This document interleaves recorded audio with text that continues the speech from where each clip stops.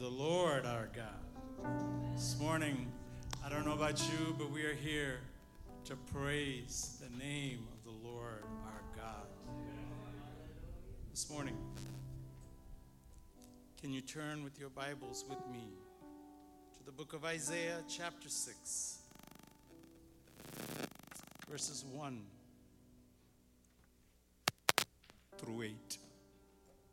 The book of Isaiah, chapter 6, 1 through 8.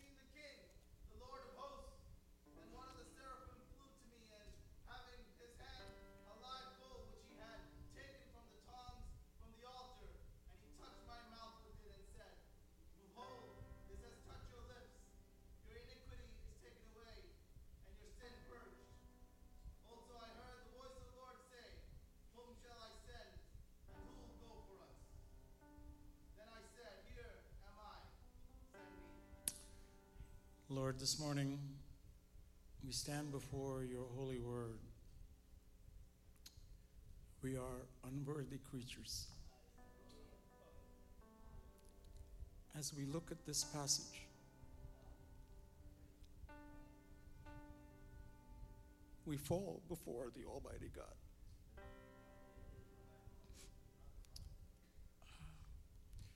Because you are holy.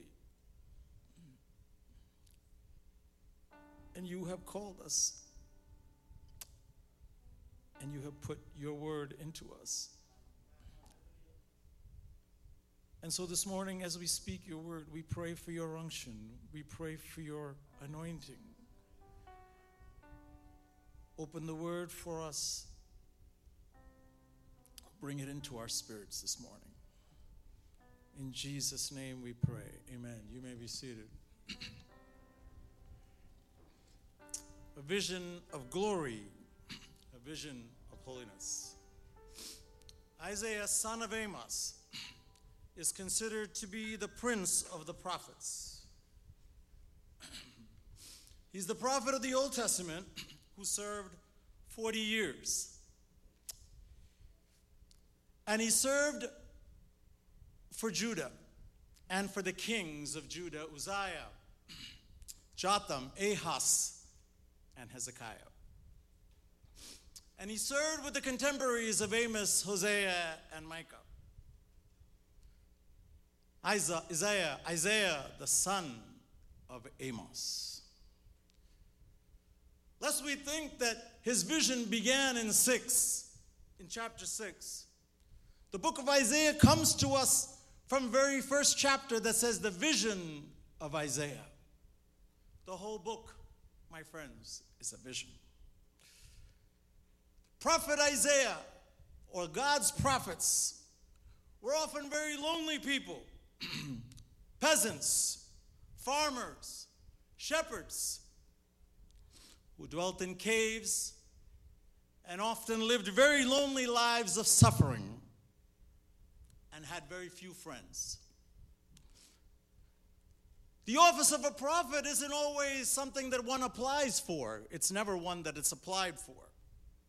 Rather, it's a sovereign call and a divine commission for a very painful task. The call was for life, and there are no guarantees that you have.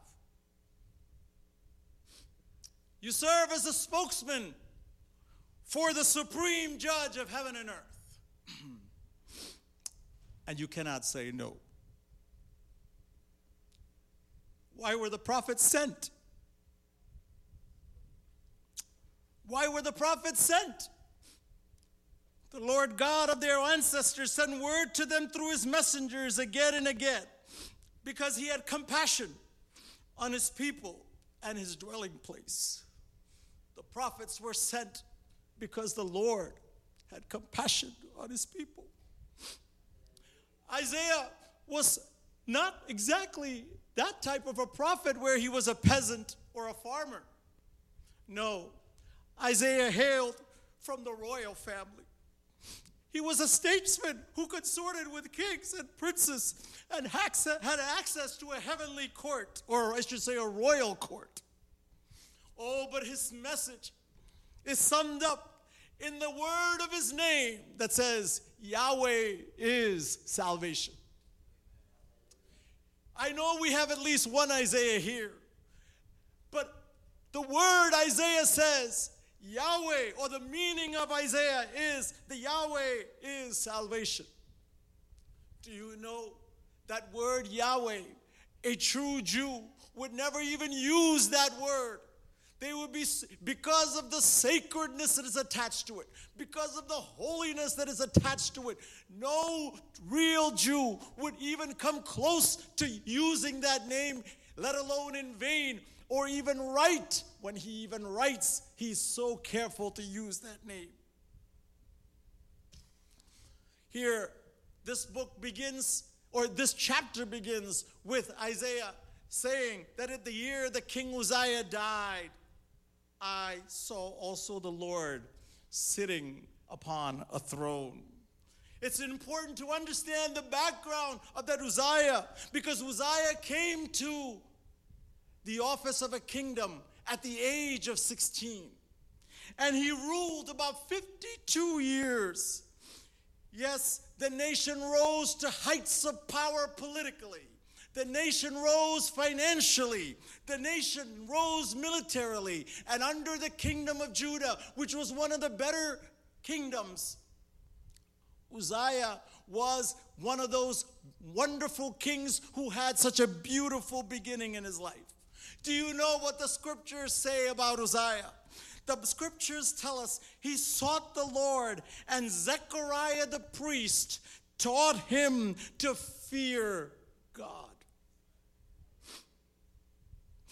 All this week, as I was meditating on this scripture, the message for parents, the message for us is that the Bible says that Uzziah prospered because of a man named Zechariah that taught him to fear God. Parents, what do we understand from this? That the fear of God is something that can be taught. The fear of God is something that should be taught. And that godly mentors, godly parents are necessary to spur people to godliness. That godliness is something that we have to transpire. I'm sorry. All this week as I was writing this, I was crying. I'm sorry, I didn't mean to be emotional, but I can't help it. Teaching person to fear God, the Bible says, brings success. My friends, if you're not able to give your children that college education, don't fear. If you're not able to provide in a way materially, that's not important. But if you could teach your children to fear God, the Bible says they will be successful.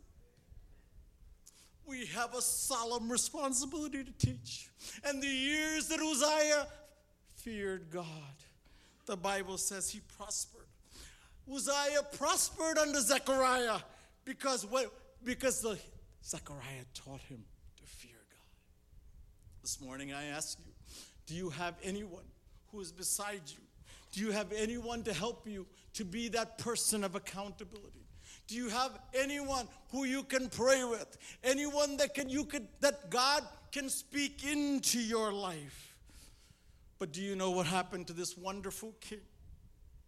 The Bible says as Uzziah became powerful, His pride led to his downfall. He was unfaithful to his God. And the Bible says he entered into the temple to burn incense on the altar. And what comes out is so striking that Azariah and 80 priests came to the temple to stop Uzziah.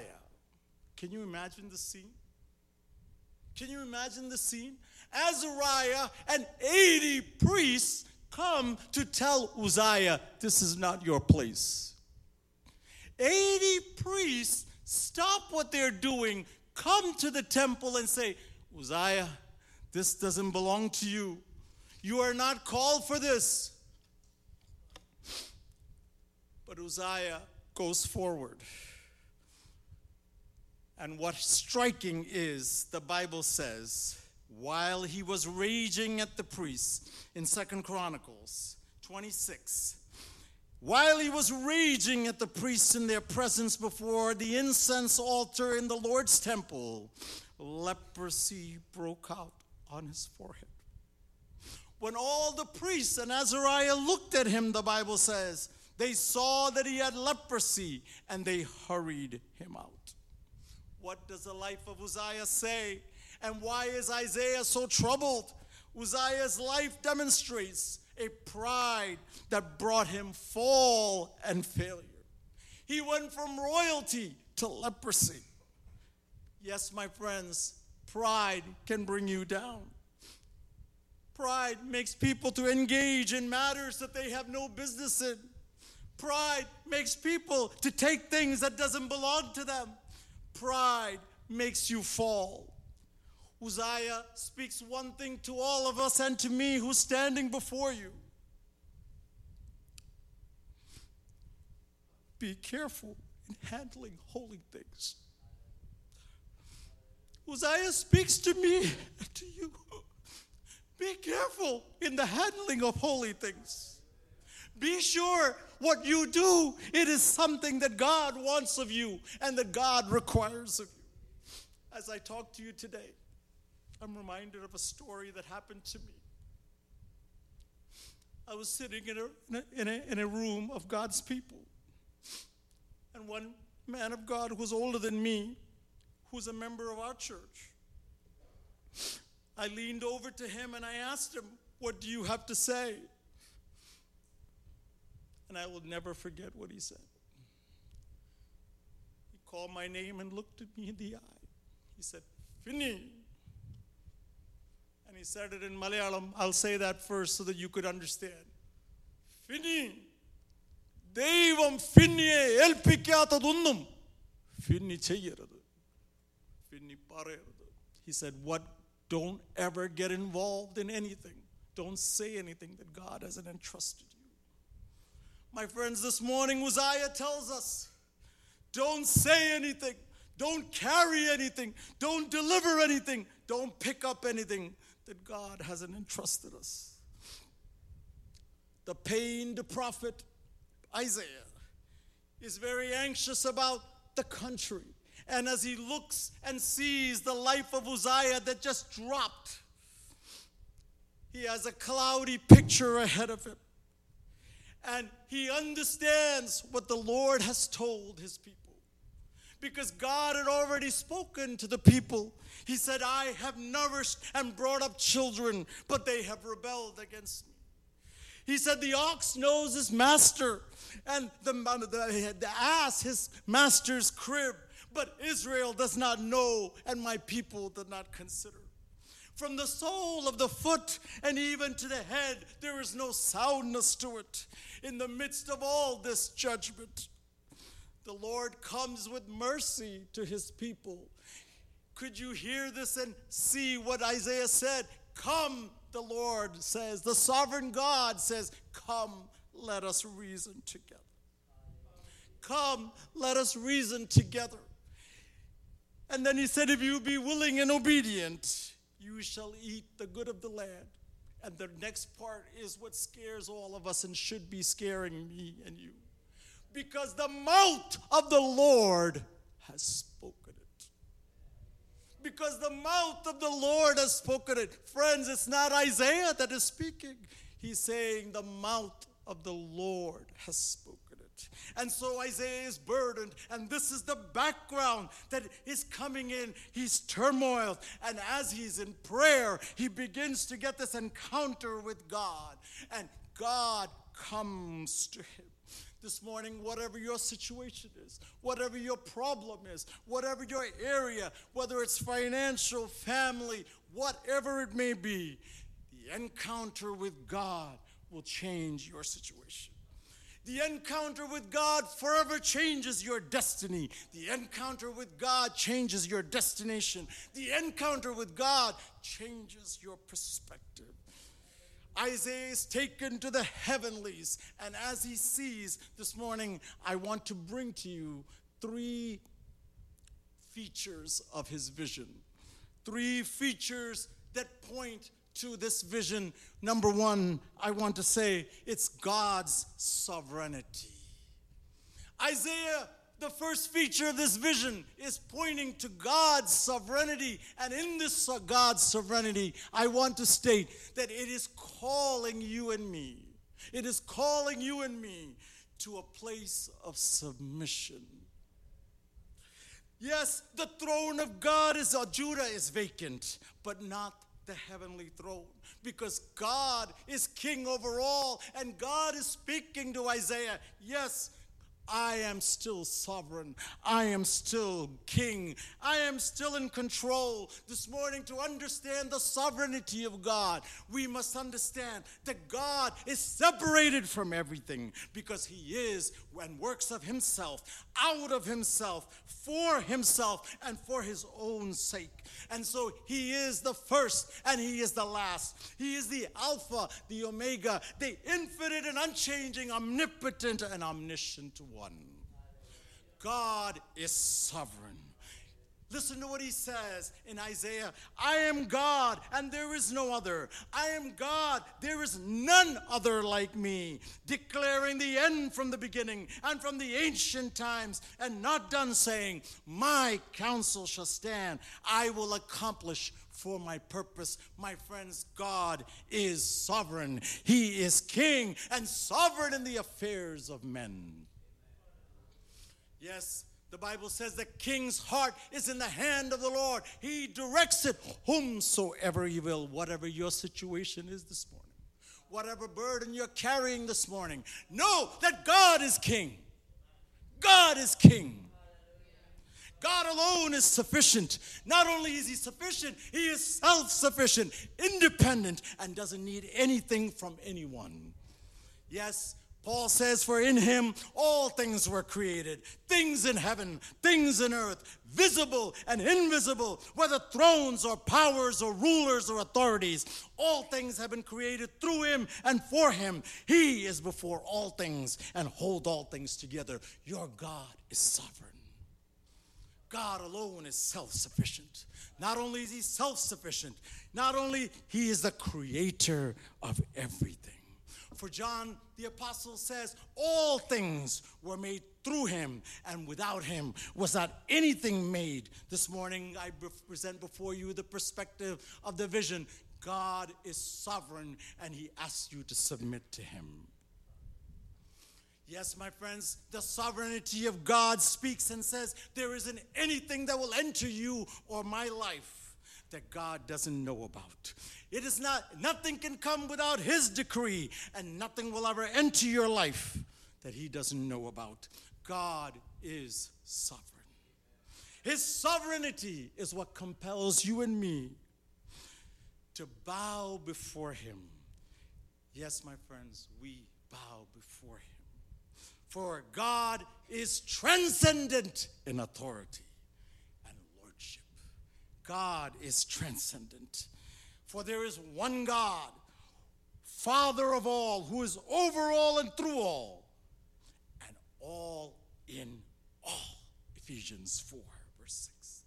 My friends, in these points, or in these times when we see the world and the nations moving, and we see that the church isn't where we think it's supposed to be, when everything seems morally and financially bankrupt, I want to tell you, God is sovereign, and he calls us to submit to his sovereignty. Not only is God sovereign, or the point of vision that he is God's sovereignty, we see the most important, or to me, the most striking point that came also is verse 2. It stood above a seraphim which covered his face. It had 6 wings. He covered his face. With twain he covered his feet. With twain he did fly. The second feature points to God's holiness and God's glory. And the response as we see God's glory and God's holiness is to worship him and make worship our lifestyle. My friends, as we are coming into this magnificent vision, we see a group of angels that are called seraphs, and the only time we see them. And what was so fascinating about this worship, they had 6 wings. 2 of them they used to cover their face. 2 of them they used to cover their feet. And 2 of them they used it to fly.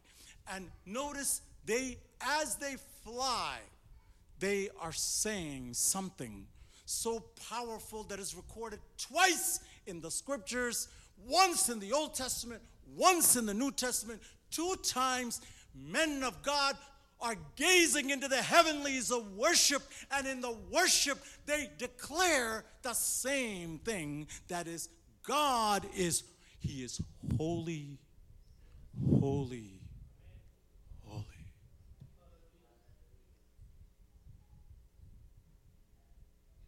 God.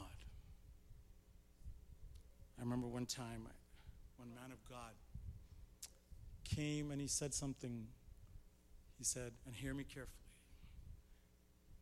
He said, when you say God is holy, you are not giving him the right due. Because God is not just holy. God is holy, holy, holy. When you say that first holy, you may not feel that. You may not. When you say the second, God is holy. He's holy. He's holy.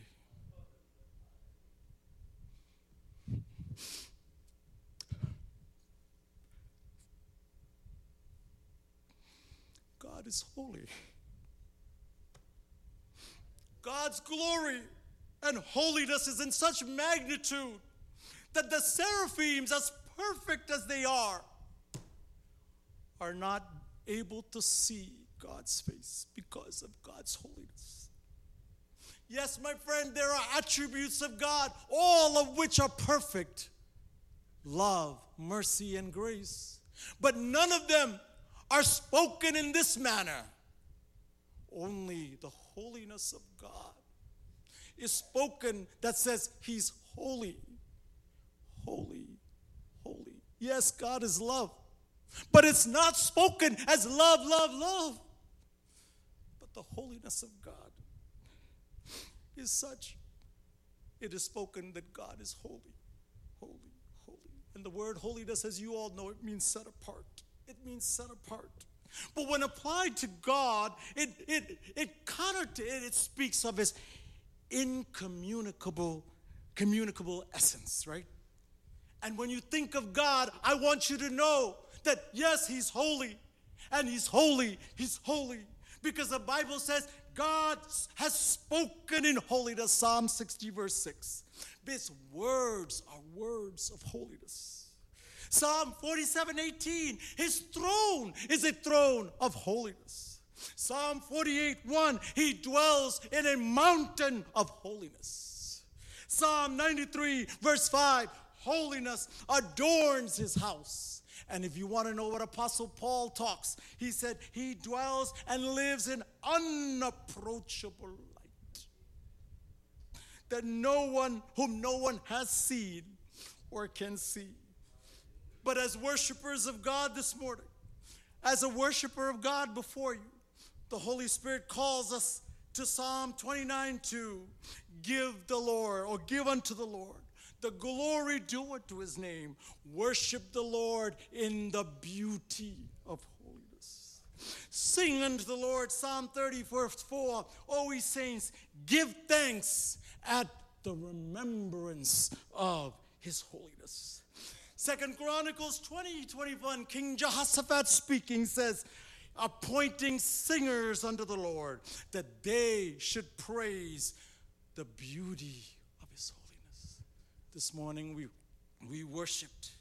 We worshiped this morning, and as we were worshiping, we had that message, right? Holy, holy, holy, because the whole earth is filled with his glory. This morning I want to bring to you that the beauty of God is encapsulated in his holiness.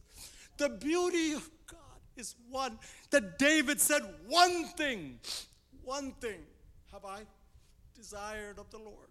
That will I seek after, that I may dwell in the house of the Lord all the days of my life, to behold the beauty of the Lord.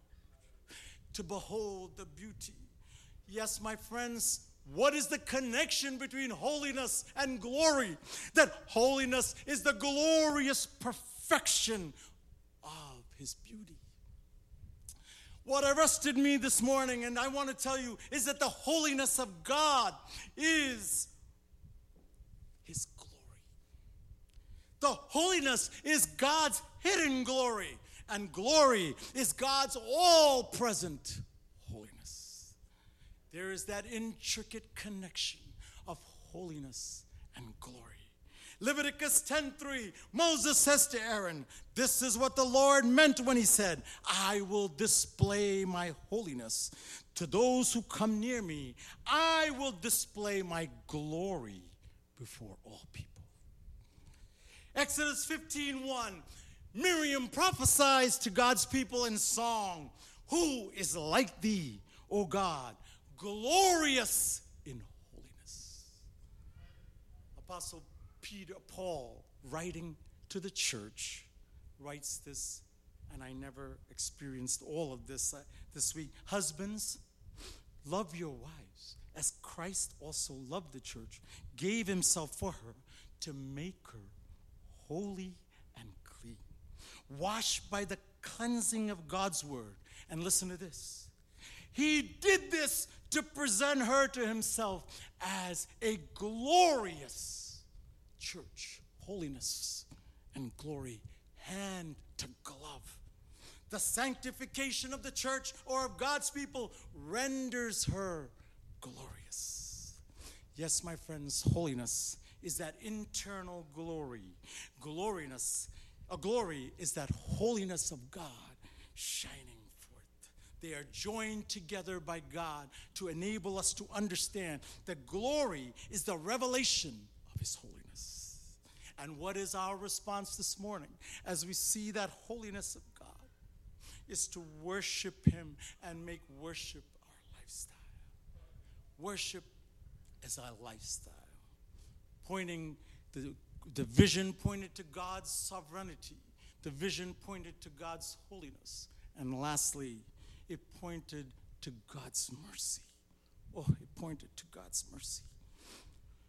In chapter 5, Isaiah, who saw the Lord, Isaiah, who experienced and speaks only the word of God, 5 times he says, woe. 5 times don't think that wasn't the word of the Lord. That is the word of the Lord. The woes were in chapter 5 are the word of the Lord. But something magnificent happens in 6. Because in chapter 6, verse 5, he says, woe is me. He says, I'm done. I'm undone. Woe for himself when he saw the holiness of God. When he saw the holiness of God, all of a sudden, the woes that he gave before are much greater to himself. He said, woe is me. I'm undone. I'm falling apart. I'm unraveled because I have come face to face with the holiness of God. And so he sees that he is a person that's morally, spiritually unfit to be the person who he has called to be, because he sees the holiness of God. When we see the holiness of God, it levels everything. And the more we see of God's holiness, we become aware of our sinfulness. Our sinfulness. Mine eyes have seen the King, and a true view of the King can be seen in seeing the holiness of God. But I want you to see God's mercy here, and this is the part I want you to see also. That yes, he saw his failure, he saw his unworthiness, but the seraphs who are saying, holy, holy, holy, that's all they knew what to say. That's all they did. And the next thing you see is a very powerful, moving scene. The seraph who is crying, holy, holy, holy, has stopped to get a coal from the altar of God, and he doesn't even hold it with his hands. He takes a tongue. He takes a tongue from the altar. I don't know the explanations to this, but he takes a tongue from that altar, and he puts it on the lips of Isaiah. And God sends that seraph, and he puts this on the lips of Isaiah the prophet. It's so hot that it needs to be held with a tongue. And the tongue, as the coal is placed on the lips of the prophet, he is cleansed. He is now commissioned, and all of a sudden he has a new mission. And all of a sudden he is now looking and saying, Lord, the word comes, whom shall I send? And the Lord says, who shall go for me? All this time, he was declaring the word of the Lord before, but this time, he has seen the holiness of God. And I want to tell you something. This is the one thing that I come to realize, that we may declare the word of the Lord, but it is another thing to declare the word of the Lord and seeing the holiness of God. Isaiah saw the holiness of God, and then he came to understand what an unworthy man he was, but the mercy of God has rescued him. And this morning I want to come and say to you, it is God's mercy that rescues us. He has given us that rescue.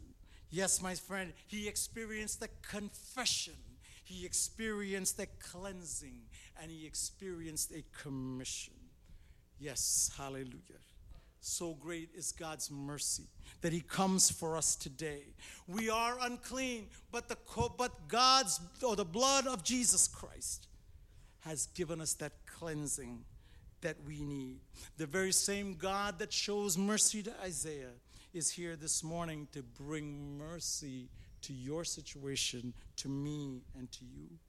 And in that very situation, Isaiah is given no assurance that the people will respond positively. But that doesn't matter for him. That doesn't matter for him. Because the word says they will see and not believe. They will hear and not understand. But yet that is not an issue for Isaiah anymore, because his eyes had seen, witnessed the glory of God.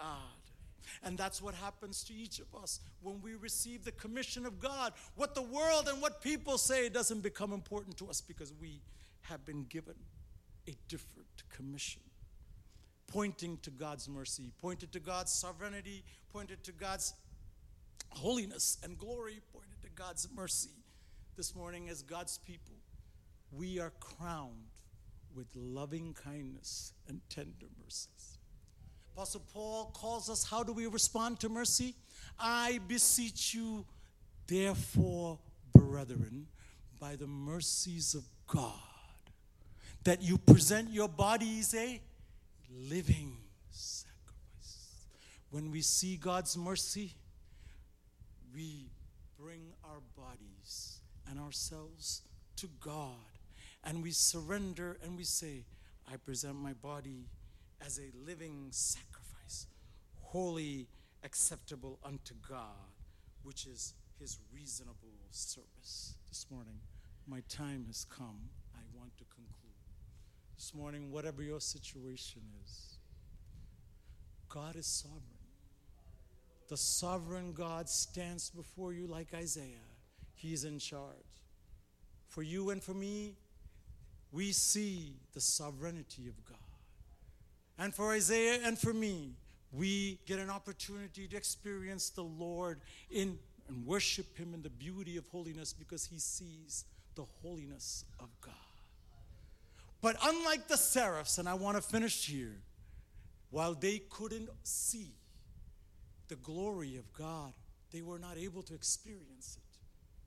The prayer of Jesus comes to us today that says, Father, I will that where I am, they may be there also, that they might see the glory that thou hast given me. And so the glory is now given to us, that Christ in you, the hope of glory. You and I are not only going to see the glory, we are carrying the glory. And in John's revelation, the Bible says his servants shall see him as he is. We are children of God, and what we will be has not been made known. But we know that when Christ appears, we shall be like him, for we shall see him as he is. And all who have this hope purify themselves just as he is pure. Hallelujah. We shall see him as he is. The mercy of God comes to us. What the seraphs could not see, we will see as the redeemed children